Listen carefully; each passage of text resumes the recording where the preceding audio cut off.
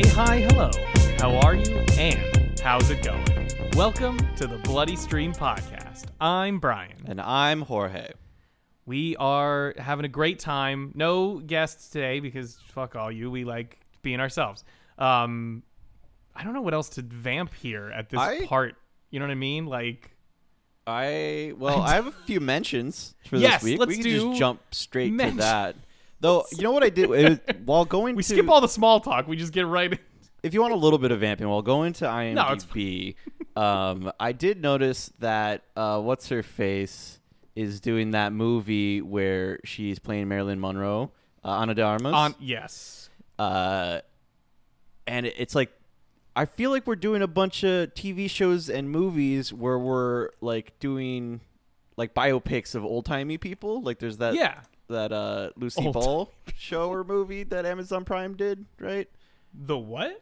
They did a show on I Love Lucy with like... Yes. Yeah, they did a movie and they did a documentary. They Gotcha. did And I feel it's like did we remake all the movies and now we just have to remake life? Is that... We don't get a lot of new movies, you know. They thought I know this is like a common comment, but no, they've tapped the nostalgia for like the time frame vein, so they're just moving directly to remember people who are old, and then they're just hitting that one and trying to tap into that. It's like we finished remaking everything. We're not ready for our second round of remakes, and so we can't just go to the front of that line. So we're currently just burning through every comic book that's ever been made and any people that people seem to be interested in at all. Big shouts out, by the way, speaking of every comic ever made, big shouts out to the Netflix Sandman thing, which is coming out as well. Like Spider-Man Sandman?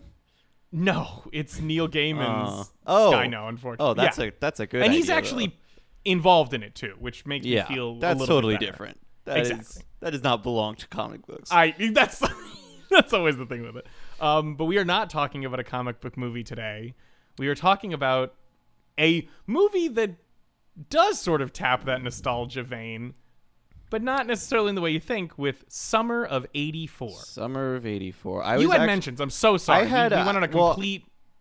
Yeah, I was actually working my way down the the front page of thebloodystream.com where you can see what the most popular currently streaming films are according to this API we use. So it's mostly like... It's not according to us. People folks. watching junk that's as free as possible or is like, common. Which is why we had to remove Tubi because they just poisoned the well. Huh. That's strange. Uh-oh. Or did we remove Foob? We moved... No, we removed Tubi TV. We did remove Tubi. Because it was like pushing Dinosaur Hotel and shit like that to the top. Well, I watched a movie called The Jack in the Box Awakening 2022, but it's not really. It is not currently streaming anymore, it seems. I watched it this weekend. Did it spike in popularity? We're pulling Jack in the Box Awakening. It's too much. Yeah, it was streaming on Hoopla. But it might be the month. That's what I'm saying. Over. It's like it's August 1st, so I think you missed your chance to watch The Jack in the Box Awakening. Exactly. That's why you got to go back to the website and you got to listen to these whenever you can because it might. Keep up with it. You can only tell it was the second one because there's a giant 2 in the poster. There actually is a first one to that, which is crazy. Anyways, that movie's like a smiley face. It was surprisingly better than I thought. It's like a low smiley face. I mean, it's still crap, It is a neutral. It's a neutral face with the corners slightly upturned. Yeah, it was entertaining enough. And while there is more CGI than I would like in it, Jack is like they do have some practical effects for him. Okay, that's not bad then. At least you get. That's fun. His mouth could barely move, but like, come on. Was it moving like was it meant to be moving? Or? Yeah. It's one of those classic ones to watch with somebody else and just enjoy and gotcha. Okay. Make fun of. The other one I watched was War Hunt, also 2022. This one is this a free to play mobile game on? You know what? I think there might be a problem with the site right now actually because this one also says currently unavailable unless we also lost War Hunt. Yeah, because Summer of '84 isn't showing either. Just Watch must be having an issue on our site. We get all of our data for where it's streaming from a site called Just Watch that you can do the same thing, but they have a bunch of ads all over the place. And I think yeah, it's fucked up. Something's going on. Yeah, 'Cause yeah. I checked it earlier. I checked it an hour ago, and it was showing where it was. Okay, cool. So War Hunt is on, I want to say, Netflix, maybe Hulu. It's out there. You know how to find it. You can use their website. It'll probably be working by the time you're listening to this. Hopefully, yeah, I was gonna say. Hopefully, by the time you're listening to this. Yeah, I gave that movie a nauseous face. And I don't hand these out easy. I'm pretty fucking fast to get you to a smiley, but it was one of those ones where it's like World War II and they're behind enemy lines with the Nazis and there's like witches and like it's cool that they were witches and they were doing all sorts of fun magic and stuff. It's on Hulu, yeah. Yeah. And there's like it's that kind of thing.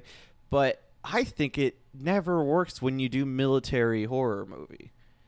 The only one that has been reasonably good for me was I want to say it was Overlord. I still haven't seen Overlord. I would have said Dog Soldiers. Sorry, there's two. Yes. Which is actually a great werewolf for me, film. there's two. I don't want to presume Overlord on you, but yeah, Dog Soldiers, objectively enjoyable and military plus horror. It was supernatural. They didn't do anything necessarily all that wrong. I just thought it was fucking boring, man. I just realized that Mickey Rourke is the front person of this movie. So is that Mickey Rourke? It's allegedly. What a fucking con! That guy is barely in it. They do this all the time. Yeah. It was before Bruce Willis revealed that he has a soon-to-be debilitating illness and is doing all of this just to cash as much money. He was like the poster boy for these types of movies where they're like Bruce Willis in Deception, and it'd be like a completely different movie and Bruce Willis would be in it for 5 minutes, but he's on the front of the cover and it's like, cool, that made a cool $1 million for free or whatever. Like, yeah, Mickey Rourke was in a few scenes scattered throughout in which he's like in a different room, not with any of the main actors, like with two separate actors. They probably filmed it all right in a row, and then he does show up at the end to like do stuff, but it's not for long. I just thought it was more maybe people who are more into military movies, but see, I like war movies. Absolutely, I get a kick. Yeah, military movies are no problem. Or it's it's almost. I don't know if it's that. Do you think it's the mix of the? It must be. It's never interesting to me when it's like, okay, they like shoot at them with guns, and there's just like a bunch of scenes of like military combat, but it's not like driven by sweet narrative like war films are, where you're like Saving Private Ryan fucking rips so hard. Mm-hmm. This doesn't have any of that, like. You're telling me War Hunt on Hulu is not at the same caliber as Saving Private Ryan? I know. So maybe that's a matter of opinion. Maybe I just particularly don't like war. If someone thinks this movie is as good as Saving Private Ryan, please tell us. I meant if it can get to a smiley face, because the thing is, like, I would not watch it again. I would have been disappointed to watch this one over anything else. Okay. Good to know. Good to know. I feel like. And then I realized, so I was gonna do Jack in the Box Awakening. I was gonna make you watch Jack in the Box Awakening, which thankfully, I guess now we don't know where it's streamed. But then I realized we were gonna do summer movies, and I'm like, what summer movies do I know? Oh, Summer of '84, easy. Hell yeah. So there we go. 2018 though is when it came out. I did look it up. It is 2 years after Stranger Things started. Yeah, that makes sense. Because this is like pack of teens embark on their little horror adventure, neighborhood adventure. With 80s vibes all over the place, with synth out the ass. Yeah, I like that.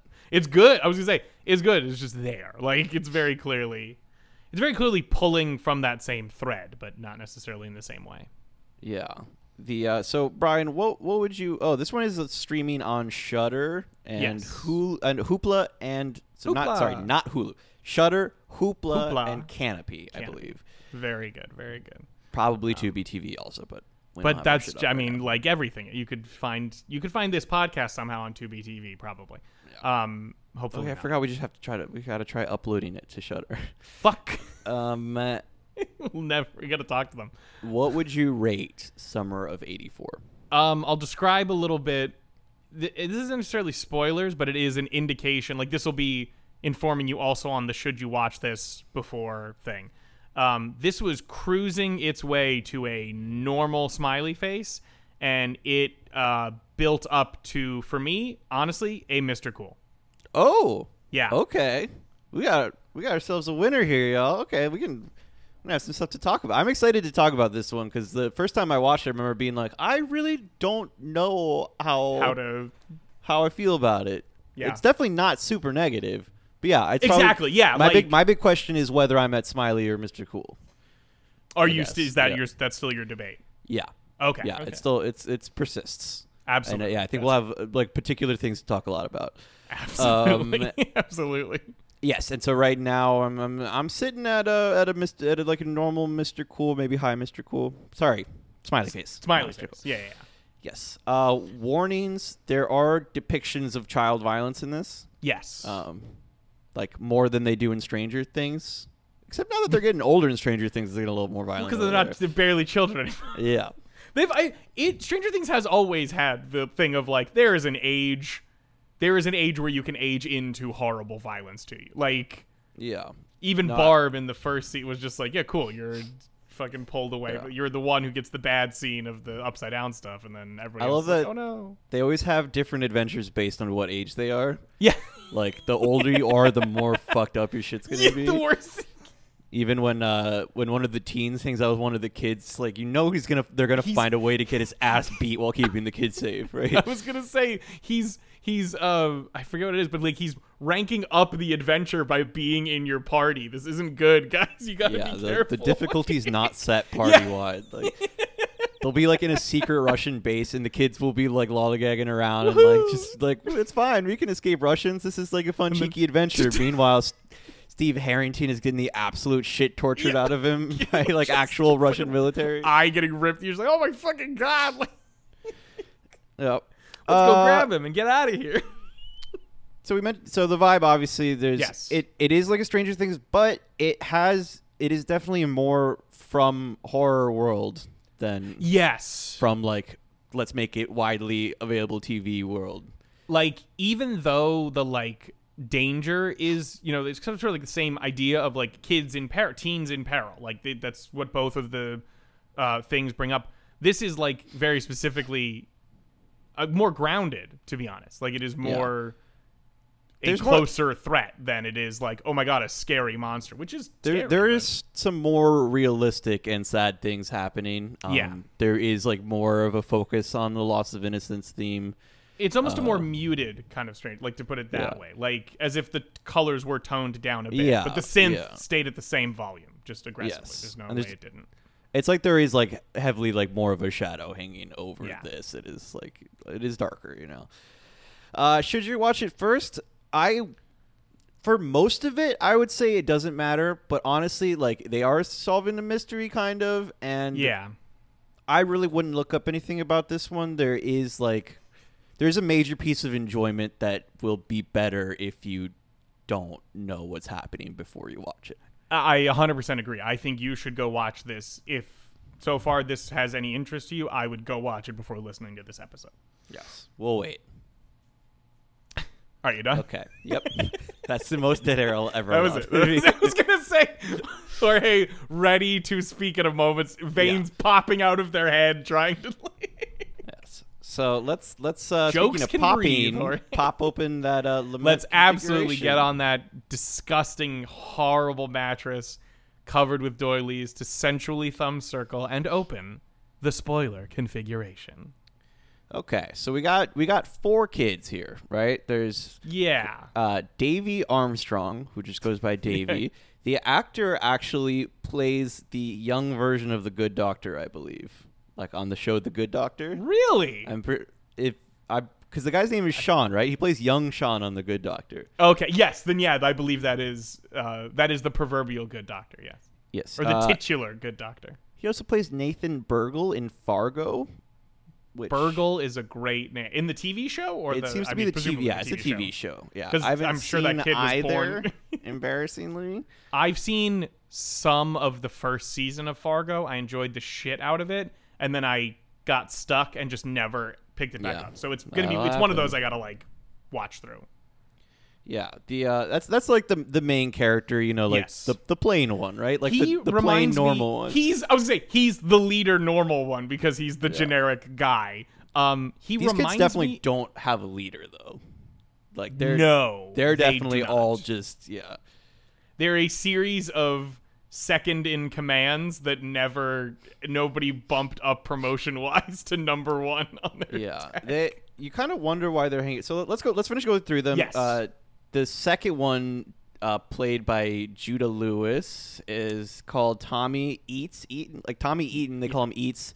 He Exactly. is actually the main character in The Babysitter and The Babysitter Yes. Killer Queen, which I can see so obviously now, and I didn't realize till I looked it up. I was like, I didn't know what he was in, but I was like, you've been in other stuff. And Yeah. then looked Well, it up. he's I was like, also- holy shit. Like, He's also the main character in both of the Christmas Chronicles, ooh. starring Kurt Russell as Santa Claus. Oh my it. God. Did I get that right? Both of those series are on Netflix.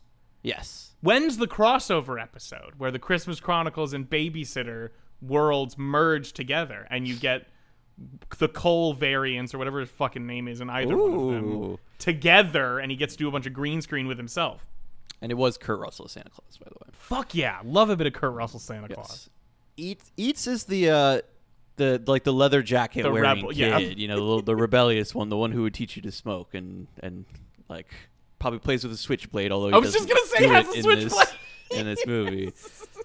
Then we have He has a Ramones jacket in this. Yeah. We have Dale Woodworth. They call Woody. Woody. He's surprisingly oftentimes these movies will have this is the Stereotype. fat one. Yes. But they don't just do him dirty like that. Correct, yeah. At no point are they ever making fun of him for his weight. I Or don't have- remember him eating in a single scene. That's a big You know what I big mean? thing, Like- that's actually huge that they don't have him eating in any of the scenes. I was about to be really mean. He has his own Yeah. his own personality that is not just the fat kid, which is It's very good. is great. It is he is the dirtier one though, they're all very into the idea of sex and girls. They're all horned up teenage boys in They're the like- 80s, so the respect for They're not toned down movie horned No. up either. These are Yeah. you're getting to see some real authentic teen conversations. this is kid closer to conversations. Porky's than any of the this is I've like never seen Porky's either. I hear it is quite upsetting. Porky's now. coming up on the bloody street. Yeah. So what? I like that they didn't do Woody dirty like that.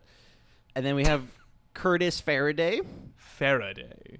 which Faraday cage. A lot of people are named Faraday, but I only Is it think just about, in reference to Faraday? Is it just fun to I don't think so. I think Okay. Faraday, because I think Faraday was just a name, and then a Faraday cage is called that because the inventor's last person, name was yeah, Faraday. of course. Yeah. Which, if you don't know, is one of those cages that stops any sort of signal from going in or out of it. going around? Very good. I don't even know if it's real or theoretical or what. Honestly, That I always fuck that up with Dyson Sphere, and I'm like, no, Dyson Sphere is very theoretical. yes, that one is not Like, real. That one is not real. Although shouts out Umbrella Academy for bringing that up and trying Oh to hell yeah! implement it. Still need to get around to that. So these four teens, right? Yes. I should say Curtis Faraday is the nerdy kid. They do him dirty and leave him as 100% nerdy nerdy. kid. But honestly, nerdy stereotype way more okay than fat kid stereotype. So. It has more. I was gonna say it has more range to it because it Yeah. gives you a realistic motivation to a lot of the character instead of just a fat character going, I want to sit down and eat. And I'm like, I get that fundamentally, but that doesn't work for a movie character. Yeah, he is also not the nerdy kid who's always scared and doesn't want to do anything and is being a wet blanket. He's down to clown. Yeah, He's a little bit more careful and he does his homework. But in general, he wants to party, Be with involved. these Yeah, kids. he wants to do the stuff. My favorite, this is sorry to kind of bump in, but my favorite thing was they were in the library at one point and he starts a line where he's like, shh, knock it off. And I was like, oh, they're doing the typical nerd thing. And he's basically he's like, some of us come here to study. And he's like, so don't get me kicked out. It wasn't that he was currently oh, I'm being a nerd. It was like, dude, this is my fucking place to do my shit. don't embarrass me in the library.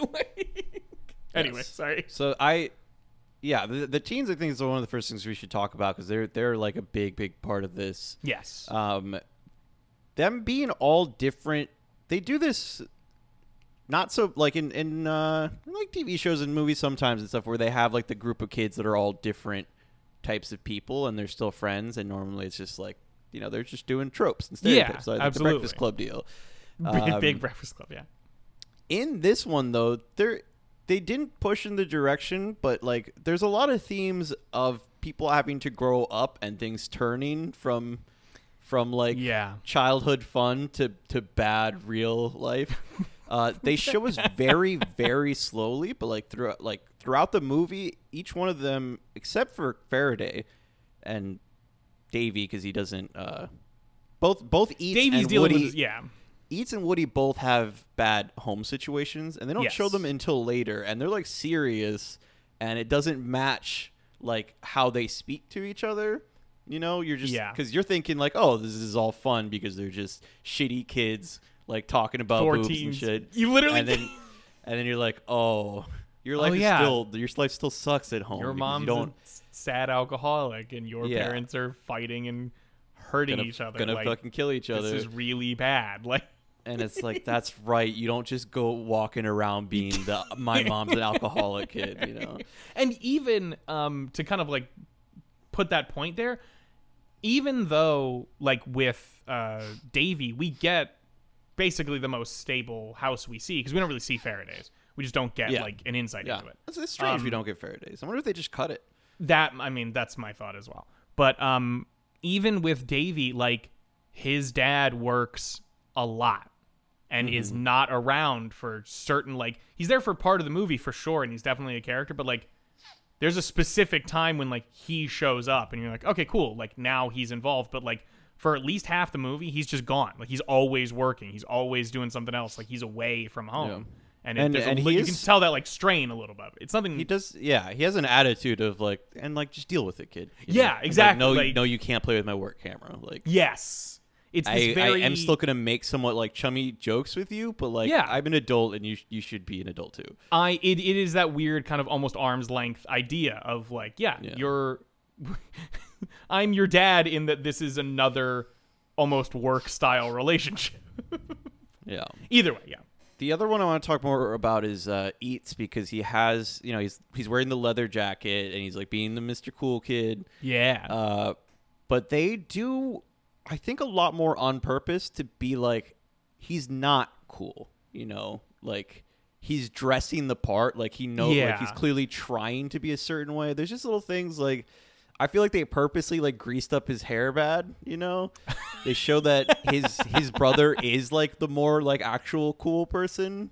And his thing is that he's 20 and works at the hardware store. Yeah. Like there's a surprising amount of deconstructing myth of that 80s nostalgia in multiple ways. That's a good point. Like what you're talking about with Eats is also like, he doesn't play the same role in the movie that the Rebel would in any other series. Yeah. Like, he teaches Davey how to pick a lock, but, like, a lot of the time he is against a lot of the plans that are happening and, like, doesn't want to be involved in certain things.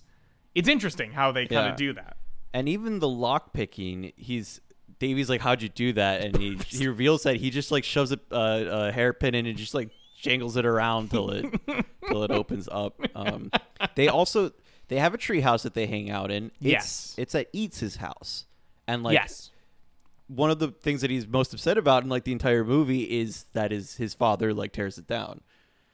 He threatened that happens at the very end of the movie. Is like a very obvious like your innocence has ended. This is a metaphor. Cryptic metaphor. But having like a children's treehouse is not like what like a cool smoking switchblade kid would like actually care about. I mean, they are like looking at Porno Max in there and going home to wank off, but the amount of discussion about masturbation is hilarious. Yes, you're not gonna have fun if that's gonna be grating. If that juvenile shit, like, because this is like one of the parts where I was like, this is definitely a smiley face through the beginning part of it was like, the dialogue for a fair amount of this movie needed a little bit of a polish in terms of like its own things. But I will say part of that feeds into later, which makes me like go, oh, actually it's not as bad. As when I was first like watching it, I was like, oh, this is kind of like not great for what they're trying to do. Yeah. There's just a lot of juvenile like talking about jerking off and having sex, and I do remember when first watching it, their conversations were a little jarring. It's just not usually how you see anybody talk in movies, Yes. because there's usually a little bit of glean put on it. But it does end up working with the tone of the movie by the end, because they are like slowly revealing to you that like, this shit is like fucking darker than you think it is. And exactly, we're like going for something else rather than just the Stranger Things kids fun vibe, Correct. Which is good, which is really good. You don't want just like a ripoff of Stranger Things here. Yeah. I mean, the main thesis of the film is set out right at the beginning, which is you don't know who people are underneath. Like, they show you what they want to show you. It could be anybody. Yeah. That is the only part of writing that I did not love, is the main Davey does a narration at the beginning and end of the movie, and it is not good. It is overt, sloppy, not cool. Yeah, just like sloppy work on that. And he uses one of the lines of one of his parents too, and it's just like, because like the tagline and the thing that he says twice in the movie is, even serial killers have to live next to someone, something like that. And they think that's the line of the fucking century. Yeah, which is straight. Like, I was fine with the monologue at the beginning. What I would have every serial killer lives next door to someone. Exactly. What I would have liked, also, but sorry, not necessarily. Exactly. It's not Ted Kaczynski fucking lived in he wasn't a serial killer, but anyway, the idea, like, I had no qualms with them doing that at the beginning, even though yes, like the quality of it could that needed like another full draft of like, we got to read this out loud and then think about how silly this is. Especially because that's tied to the part of the movie and themes that are like the good, like it's like that the stuff that they're doing there with like loss of innocence and you don't know who people are and stuff is like ascending to like, we're like actually like a good movie and we have like, a good thing going on here. So like having the bad writing be attached to that portion is like you're like, oh no. Don't use that as your flagpole for that, man. Like, I was hoping that, because that is also like that kind of narration with like the synth and the bike going on it's bookended, sort of like Jorge was mentioning. I really had hoped that they wouldn't have said anything during the end. Like, they would have done the scene as is, but in like this upsetting silence of like, this isn't fun, that would have been cool. Kids stuff. You know what I mean? Like, it's this changed thing of what it really is underneath. So that could have used some work, but yes. Somebody I'll mention now so I don't forget when I need to mention her at some point. Davies, the main kid's neighbor, is Nikki Kazuba. They don't ever say these last names. They say Nikki Kazuba one time. Okay. They say it in the treehouse, and that is it. And the only reason I know that is because they said Nikki Kazuba, and I went, excuse me? You picked that. You wrote the character. Like, you chose that. She could have been Nikki Johnson. She could have been anything, and you went Nikki Kazuba. I'm so sorry if your last name is Kazuba, listener. I apologize. It's honestly way cooler in real life. It's just, exactly. It's just crazy to pull that out of a hat, you know? Also, she was one of the other, I don't know at the status of everybody else, I didn't look, but she said at one point, I think she said the phrase like freaked me out or something like that, and I immediately went, Canadian, you're a Canadian. And then I looked her up and she is from Vancouver, British Columbia. It is a French-Canadian movie. Most of the casts are Canadian, yes. You caught her. Sometimes you get an about, or you get can't catch it. I can never catch it. Yes, she's made to be she's the girl that like Davey shouldn't have a chance with because she's like extremely attractive in school and like popular and everything, and older, and was his babysitter. That's right. Yeah. Hey, fucking Judah Lewis going right back to the babysitter gimmick in this too. I mean, he wasn't the kid this time, but he had to give it up to Davey. In the Christmas Chronicles, is he romantically involved with his babysitter? Or? No, I think part of the thing is that they're home alone. That's why they can go off with Santa. Oh fuck! Okay, cool. So I've only seen the first one, I think. Good to know. So this is also unexpected, the way that we treat Nikki. Like, she lives next door. There's like them peeping through the window at her and all that. But her parents are getting a divorce, and she starts coming over. Like, she shows up in what you think is just going to be a dream sequence for Davey, but she just shows up at his house and like starts being cool at him, and like talking flirty with him, and like almost kisses him before leaving. And she just continues throughout the movie, just keep hanging out with Davey, because she's like, you're the only one that I like or want to talk to about any of this. She, at first, you're like, oh my God, is this going to be a ridiculous thing? It's like, no, it's a desperate, like, plea for understanding from another human being, because she has to perform in front of her, like, of-age friends, and this person she has a, younger connection with, she can be like, help, my life is a shambles, I need somebody. Like, I'm kind of laughing because of just like the like frankness of it, but it is like this very, it is surprising how much it's like, this isn't good, and she is like, but she's still a kid, exactly, like, she's still a teen, like, it's that like contextualization of like, she's going to college next year, but like she's 17, she's 17, maybe 18 right now, but like she is a kid, like, for all intents and purposes. This is one of those other things where what's happening there is good, like that storyline that she wants to hang out with Davey because of this and that. But the way it's done in the movie sometimes is like too overt. Like, we're in a weird halfway point between like an actually fully good movie where we wouldn't have these complaints and just like a terrible movie where it's like you don't fucking know what you're writing, or just like crappy B horror movie or anything. That's the main, like, to kind of sum up my main problem with this movie is the execution of the writing, because like the planning and the ideas and the motifs and the themes are all there, and they are all good. Like, they are actually things you want to explore, and they are clumsily looked at in this movie, to put it, I think, best. Yeah. One of the other problems I had with Nikki is that she does serve as kind of I'm not finding the fucking words for it, but as just like an object of fantasy fulfillment. That's what it is. Yeah. And being that this movie is so focused on like boys being dirty and everything, having like the one main female character be an object of fantasy fulfillment for really the viewer and the main kid is somewhat problematic, and I wish she would have had a little bit more on her own. Yes, maybe and it might be that it just like didn't work out as well as I would have liked because the execution was handled a little clumsily. Precisely. There was she's around.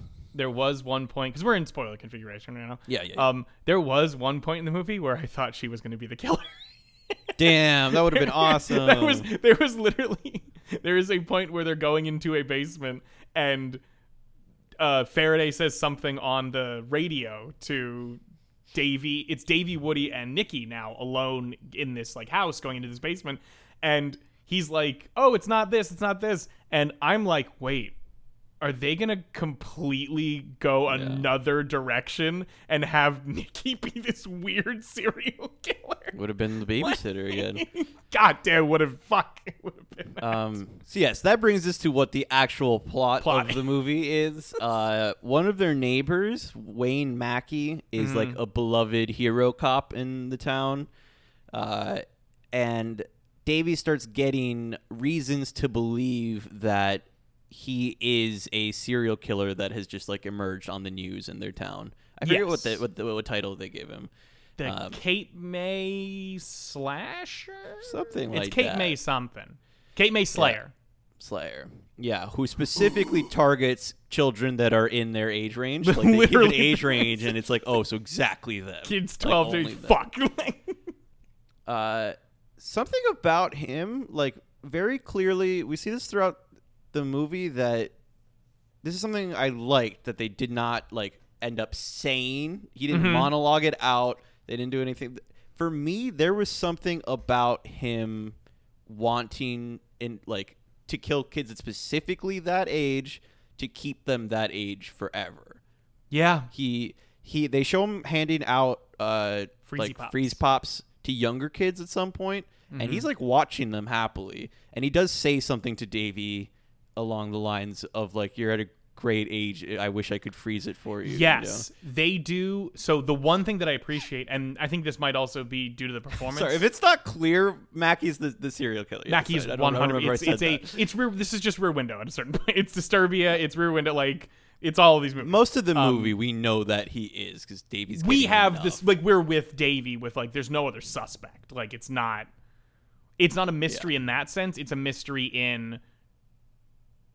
The only mystery would be, is it confirmed or denied? Like, the deny would be the reveal at the end. You know what I mean? It's not like going. There's a point like halfway through the movie where to prove that he's not, he calls a number, and then Davy asks the operator to look up the number, and he called his own home, which is so that nobody would builds pick up to the like, duh, he's definitely hiding something. Yeah, and at that point forward, like, it's him. There's no other way. Yeah. That section that you mentioned where Faraday's like, it's not him, we have evidence that it's not him. You're like, no, it is him. No, it's still him. Like, he's fucked up. So I feel like that part loses a little bit of impact. I feel like they're both trying to have it be a mystery and also show you a lot of like why it definitely is him. So 100%. A little sloppy as well. Which exactly, because that's also about covering up a kid being in his home that Davy saw. So it's like, oh shit, that's very bad. Yeah, a kid who then went missing. Exactly. There are the Mackie is played by Rich Sommer, who I know from Mad Men. I thought you would. Yeah. Yes, he's a side character throughout that entire show. He's very good in that, at being a fucking schlubby loser asshole. And in this, there are certain scenes where I was like, you chill me to the fucking bone, Jesus Christ. Like, he had, but like, and it's the simplicity of some of the lines, because he says like, I wish I could keep you at that age. But like, it's said normally, and the normalcy of it is what makes it upset. You're like, oh, I don't like that line at all. Like, in its context, I would never want someone to say that to me. Because what I really like is, for the majority of the movie, while we know it's him, something just doesn't sit right with you until they finally they admit that they are. And the entire movie, he refuses to like do anything where, like, how sometimes in movies when they're playing the cat and mouse killer like looker game, the killer is always like, no, it's not me. I definitely killed her. They'll do, but it's not me. I promise you. They'll do the like, I'm putting my face on of like, no, of course not, to society, and then to the one person who suspects, they'll be like, you're right, you little bitch, and I'll fucking kill you. Anyway, back to my normal thing. Like, he is stone cold normal the whole time, like, until we talked about the reverse of this in Last Night in Soho, where there's a character who has this attitude, and he talks like he definitely is the killer without saying it, and then ends up not being it. In this one, it's like he does, he's just talking normal the whole time. He does enough to like put the pressure on the kid. Like, no, he doesn't even pressure the kid. He does enough to us for it to be like, he could still be the killer. Exactly. But he does not ever cross the line until like the very end. Basically. All of the things. So there's the Freezy Pop scene has a very good bit of acting from him, in that he is like, he's enjoying himself. He's smiling. He gives the kids the Freezy Pops. They all go and they walk away. He smiles and laughs a bit, and then he just drops into a neutral like face, and like the sound kind of starts like going, and I'm like, that was good, because that doesn't mean anything except the sound is telling you it's sinister. He could just be like, I'm not smiling, my laugh ended, so I'm back to normal. But we're made to believe, like, it's very good in terms of perspective of making seemingly normal things look very bad. Like, there's a point where Davy's like, can you call? And he's like, I need to use your phone.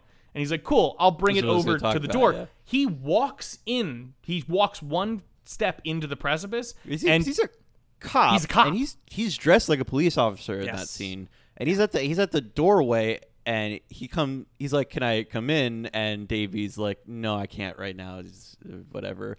And then our cord's really long, so I'll bring it to you. Yeah. yeah. Well, so he has to come in when he first gets there and gets the no. Yes, and then that's right. Moves, that's right. He moves for the phone call, like to prove that he's not the killer. That's and right. Davy's like, "No, our phone cord's really long. You stay right there." And we see while Davy's going to get the phone, and he's like kind of freaking out.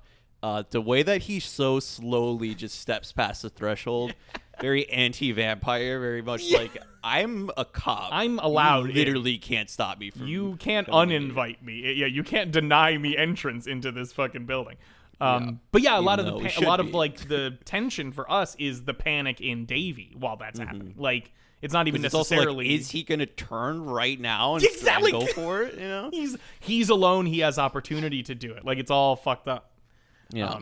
So those are parts of things that work really well. Are like the setups of scenarios that like you don't even think about that become dangerous all of a sudden, and you're like, oh shit. And then it also works that you have a main character who is prone to conspiracy theory and paranoia. Yeah. To like fit. He loves like UFOs and yes, he has a bunch of like and National all that Enquirer equivalent titles, newspaper clippings in his room, and it very much helps to like amp up. It's part of what made me think maybe he isn't like, maybe he's hiding something or something's fucked up, but like he's not the killer, like he's just being weird or whatever, or he's being dismissive of this kid where he's like, cool, I can't, whatever, fine, fuck it, like I'm not gonna deal with this. Something else that he also does that we usually don't see is he already has thought of an excuse for literally everything. Yeah. One of the first clues that Davy gets is that he sees a kid who then goes missing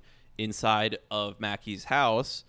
And when they get enough evidence to bring to Davy's parents, his parents are like, "You kids are so fucking stupid, and you've been like so great doing crimes on our neighbor." And on our cop neighbor. He forces them all to go over to Mackie's house to apologize and say what they've done and what they've thought.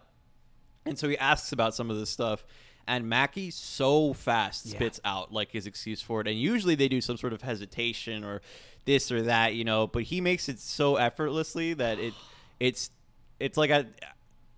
like the way that the direction was given to the actor was like, in this scene, you're not the killer, you know. Yeah, you're telling the truth. These are just that's how you should act it. Yeah. Oh my god, like Which just really fucking works because you're like, God damn, he spit that out fast. Like, that does make sense. He talked about his large ass family. Yeah. Which is also funny for me because like his quality of that is so juxtaposed to the haphazard nature and the like almost arrogance that Davy has about all of his plans, where he's like, yeah, this will definitely work, and this excuse is definitely bulletproof. And I'm like, that excuse is so not bulletproof. I can't stress enough. You are a child who thinks you're going to get away with nothing. Like, yeah. The amount of times where he's like, we'll blame it on raccoons. I'm like, I guess, but dude. I love when the father is there, because he says that the kid was his nephew. Yes. And he's like, we can go in and call him if you want. The father's like, no, sir, we don't need to do that. And I'm like, you fucking played these chumps. Yeah, like that's the classic bluff, which I've tried doing bluffs like that in real life. They never work. Not for having killed people, obviously, but things where you just say, ooh, that was the best bluff if you have killed people, though. Right? Now, because see what I'm saying? It never works. You caught on right away. God, you immediately. Sorry. God, every time. Thank God we're doing this one from remote. Otherwise, you would only hear Jorge for the rest of the episode. Yeah. He shows up when he goes to see Davy, and they have the phone thing out. He's like, "Is there anything else I can do for us to not have bad blood between us?" Yeah. And he's like, "You said you'd call your nephew. Can you do that?" He's so fucking ready to do that. He's like cool, great. Literally the perfect plan. I call my own house. Nobody picks it up easy. I can do that for the rest of my life, you know? I love that. That's so simple and absolutely works for him to have full confidence going in and following through with the bluff. You know? Yeah, it's fucking great. And it really shows that dynamic between like adult and child in that he has a thoroughly thought out plan for how to keep this together, and it run like, barring Davy's own paranoia, he would own every kid on the block if they tried to fucking get him. Like they'd have no chance against him. But Davy is so fucking paranoid that he calls the operator to his own house. Is like, what did just call? Like, what? Who just called right now? I'm like, you're fucked, dude. Like, another good choice they made is not showing him doing any of like the kidnappings or the murders. Really, yeah. There's one kidnapping that we see. Yeah, kind of. But it's very quick. Exactly. We don't see from his. We see like kind of. We don't see him or really what happens. We just see that we barely see kidnapped, which is genius because we can be left with this idea of he's doing perfect plans. He knows exactly how to do it. Yeah, he's tricked everybody because he's a mastermind genius. Whereas if they had showed us any of it, we would have been like, you would have gotten caught there and there. Yes, that was a mistake. You can start poking holes. We could have done that. Yeah, and you don't have to worry about that. It exactly. can be perfect in your mind's eye.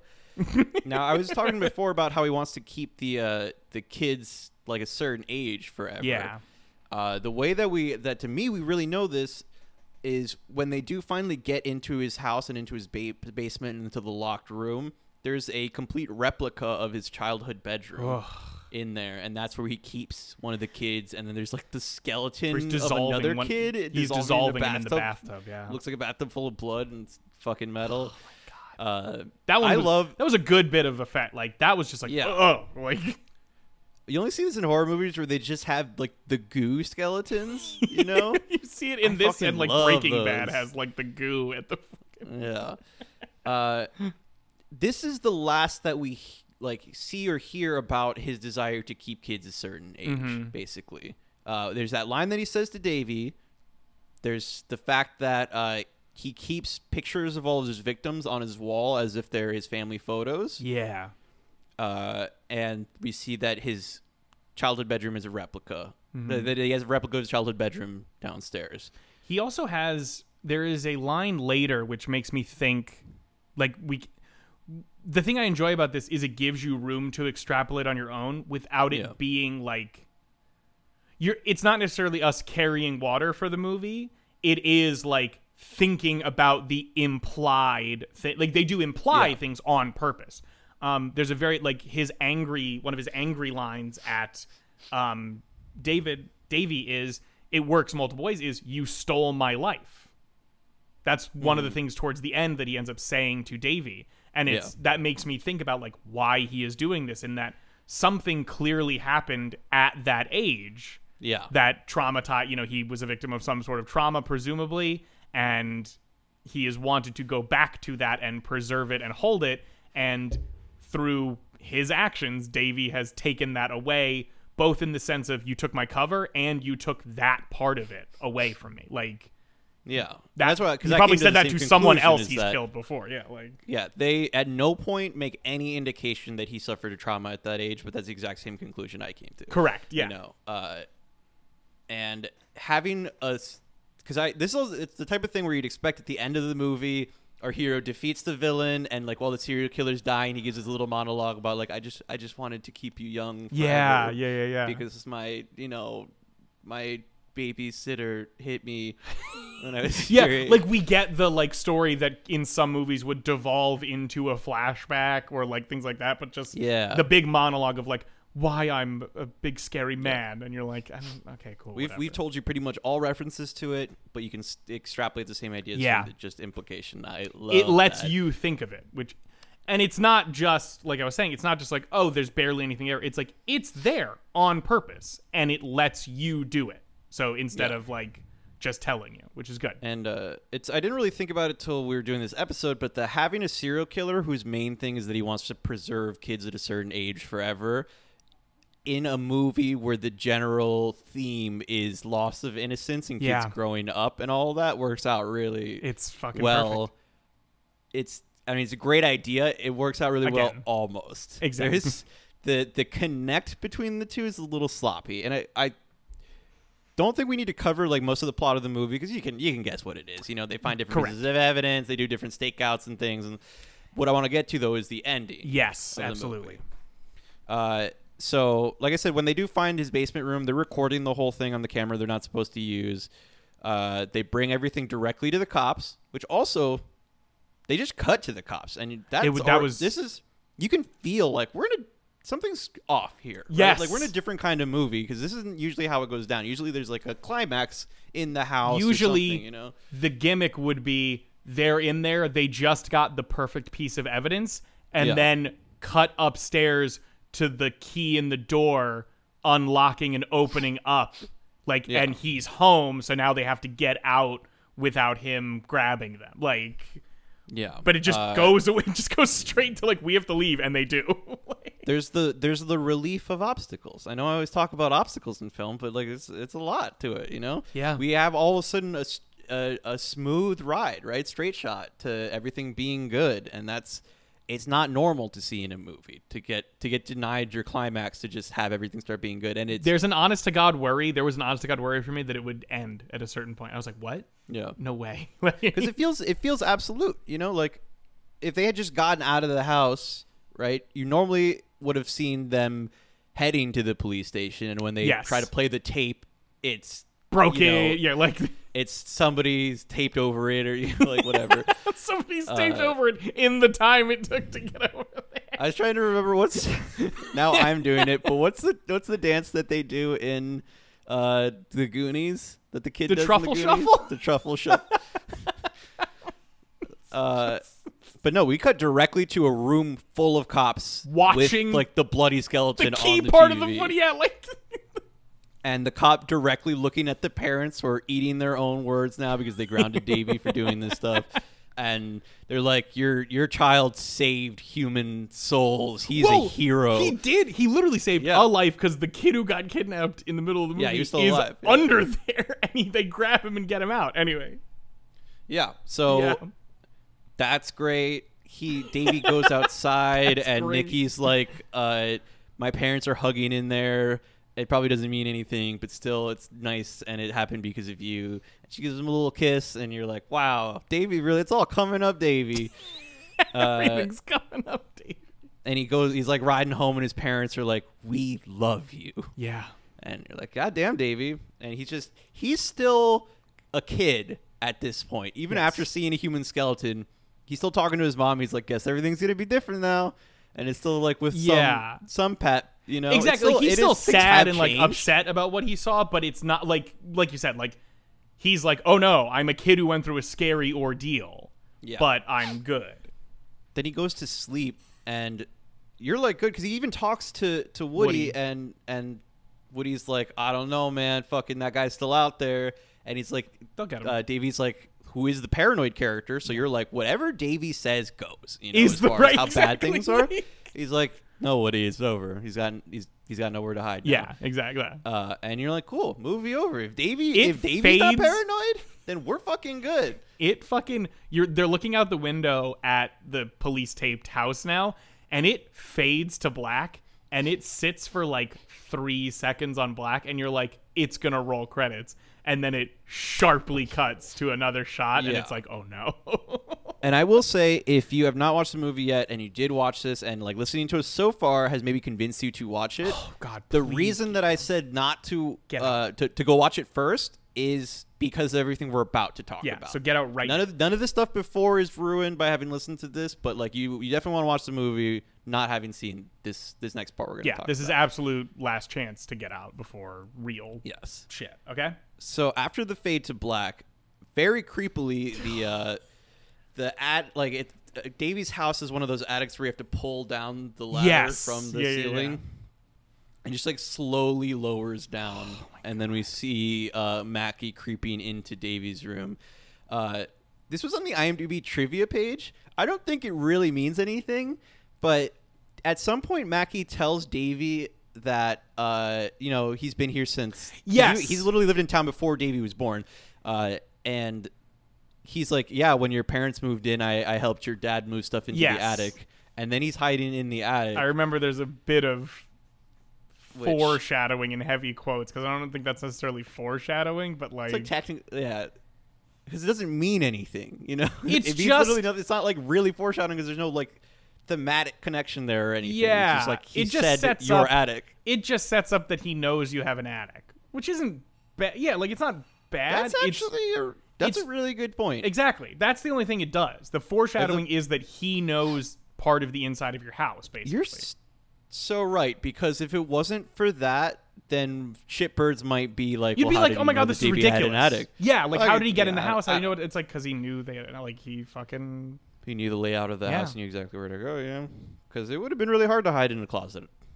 Like that's. I very thought they were risky, doing that for a you know? second, and then they pushed into the hallway, and I'm like, what the fuck is going on? And then I'm like, see, it did take a little. I'm like, oh yeah, okay, cool, like the attic. Yeah. Davies asleep in bed, and he has a horrific wake up as Mackey's right over him, and then immediately gets the cloth over the mouth. Wakes up in Mackey's cop car with the windows all dirtied over, and he's there with Woody, who's also tied and gagged. Who had slept over? Who was? This is the other key part to kind of bring up. I forgot he slept over. Faraday. Well, this is the other thing. Faraday and Eats abandon the plan at a certain point. They're the farther lookouts. Like Faraday has to be at the fair where he's the one who gives the information of like, no, he's innocent. He's innocent. Fuck.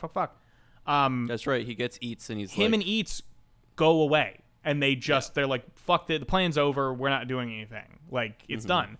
Yeah, so Woody is the only one who decides to go inside the house with him, and then Nikki obviously joins as well. But like in terms of the two friends, it's him and Woody. So Woody's at his house, and he also gets grabbed by. I forgot that he was also Mackie. at the house. Yeah. I thought Mackie just went around for him. They're there. The front window of the cop car smashes like a little bit. Like when you hit it with a rock, it doesn't like fall into pieces. And the door, the door creeps open to the back where they are, and then Mackie shows up at the window of the other door, clearly baiting them to run out of the car. Yes. And then he does a very scary, like, explaining to them that they're playing Manhunt, which is a game that they've been playing the entire movie. Mm-hmm. It's how Davey first saw the kid in Mackie's house, because they hide in Mackie's backyard.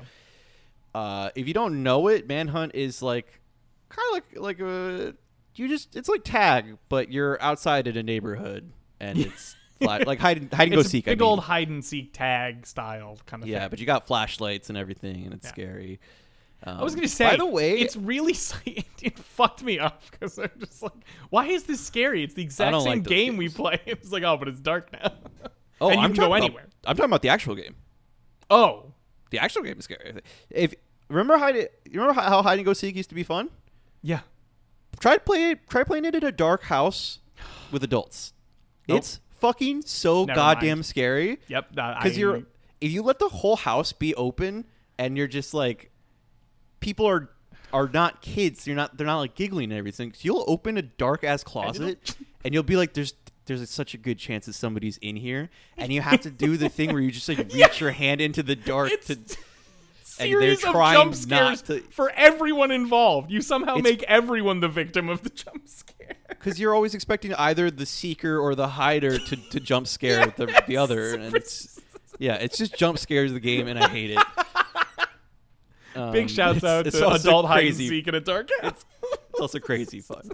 So if it sounds good to you, you should definitely try it, because it's way fun, and it makes you a fun, cool adult instead of an old stuffy one. There you go. So yes, Manhunt, basically outside hide and go seek, and they've been playing it the whole time. It has been like running through the movie, like part of its identity, and now Mr. Mackey's forcing them to play Manhunt with, presumably, where he'll kill them if he kill them when he catches them. Like.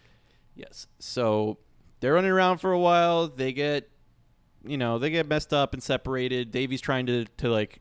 They find the corpse dump, which is they also get the proof that the sodium hydroxide was being also used to dissolve body. Like it wasn't for the reconstruction project was a pure bait and switch for him. Basically Mackey's taking them to his island where he does his nefarious deeds. It's not like an island, but it's like they call it something island. Yeah, I forget what Traveler's Island. It's something like that. Yeah. Anyway. It's like still accessible by road, it's not like they're stuck there. So they find his corpse yard, and Davey's like, I'm gonna go attract his attention, you run for the road, and Woody's like, nah, and Davey's like, look, I got you into this, I'm gonna get you out. Yeah. And you're like, fucking Davey's a hero. This movie's over. Davey's gonna kill him so easy. Where like that was very much the part where I'm like, my immediate thoughts were, Davy is going to do the distraction. He is going to be in peril, and the lights of the cruiser are going to come on, and Woody is going to hit Mackie with the car and save. Like, it's going to be it's going to be intense, but it's going to be the same thing of like there's still an aura of something different here. Yeah, but you're now more confident that like, all right, we're gonna go for a classic climax here. Precisely. Yeah, we're getting somebody's gonna show up at some point and manage to kill. It took longer than expected, but we're in the Michael Myers has sat up part, and we're waiting for Loomis to come in and shoot and knock him off the balcony, sort of thing. Mm-hmm. But Davy's running with a hurt ankle. He gets his fucking tendon sliced by Mackie. He has to hide. Well, he has his ankle hurt from when they fell into falls the corpse and they hurt pit. Yes, absolutely. And then when he's hiding behind a tree from Mackie just like without seeing, like, just walks up to his ankle and slices his tendon open. So now Davey really can't run around, and Mackie's like, "Cool, I'm gonna go get the other kid." Yeah. And completely hobbles him, and he's like, "Never mind." Yeah, Davey's like, it's different here right away because Davey's so helpless now. Yeah, like he can't like really run or anything anymore, so he has to just like try to catch up with Mackie. Mackie gets to Woody. Well, Woody's about to get into the cop car, and then we don't even get a chance to see any sort of struggle or fight. Mackie comes from off screen, tackling Woody to the ground, and pulls out the knife. And you're like, oh fuck, he's gonna go for the throat slit, and then just slices it right open. There is not the hesitation you normally see. He doesn't stop to say some shit. He just grabs the knife, pulls it out, and then does the thing, and you're like, well, that was pretty fine. And like, that was pretty this is complete, also the thing. He has his like he's holding him up with his arm, almost like a sleeper kind of thing. Like you have the arm under the neck, and he's holding him. He's done the throat thing, and he's just like the blood is just dripping onto his forearm. And like, folks, if you were a Fear Street 78 fan because they went full bore with the whole kid thing, this movie fucking. It's simpler. There's not as much like, chaos to it or insanity as it was in Fear Street 98 or 78, but this movie fucks you up with its child violence. Like, it's not good. You're like, holy shit! Like, your stomach. There's drops. something about Woody's face. Yeah, I was a very big fan of in this because normally people do like the eyes wide open and like the yes. He has like his eyes like closed mostly with just like not like a super sad grimace or anything, but just I don't know. There's like a sadness in his face, like and just like his face like actually like he's in a little bit of pain, and then his face just kind of went limp because he fucking died. You know, like it doesn't feel as much like action. It's like, oh, this kid is dead. It's really bad. Yeah. Which it's immediately awesome. puts so much more danger on Dave. Like now you're like, oh my god. So you're like, okay, God. Davy's on the chopping block. Yeah. Like this can happen. Exactly. And you're like, because I thought Davy was gonna save him, and then you're like, all right, what is Davy gonna do? And Mackie just grabs him, and you're like, oh, fucking nothing, because Davy's a child and Mackie's the same trick killer. again. He just backs up into the tree line. Davy comes towards the thing, sees Woody, and Mackie's immediately like, oh, I got him again. Owned. Like, cool, great.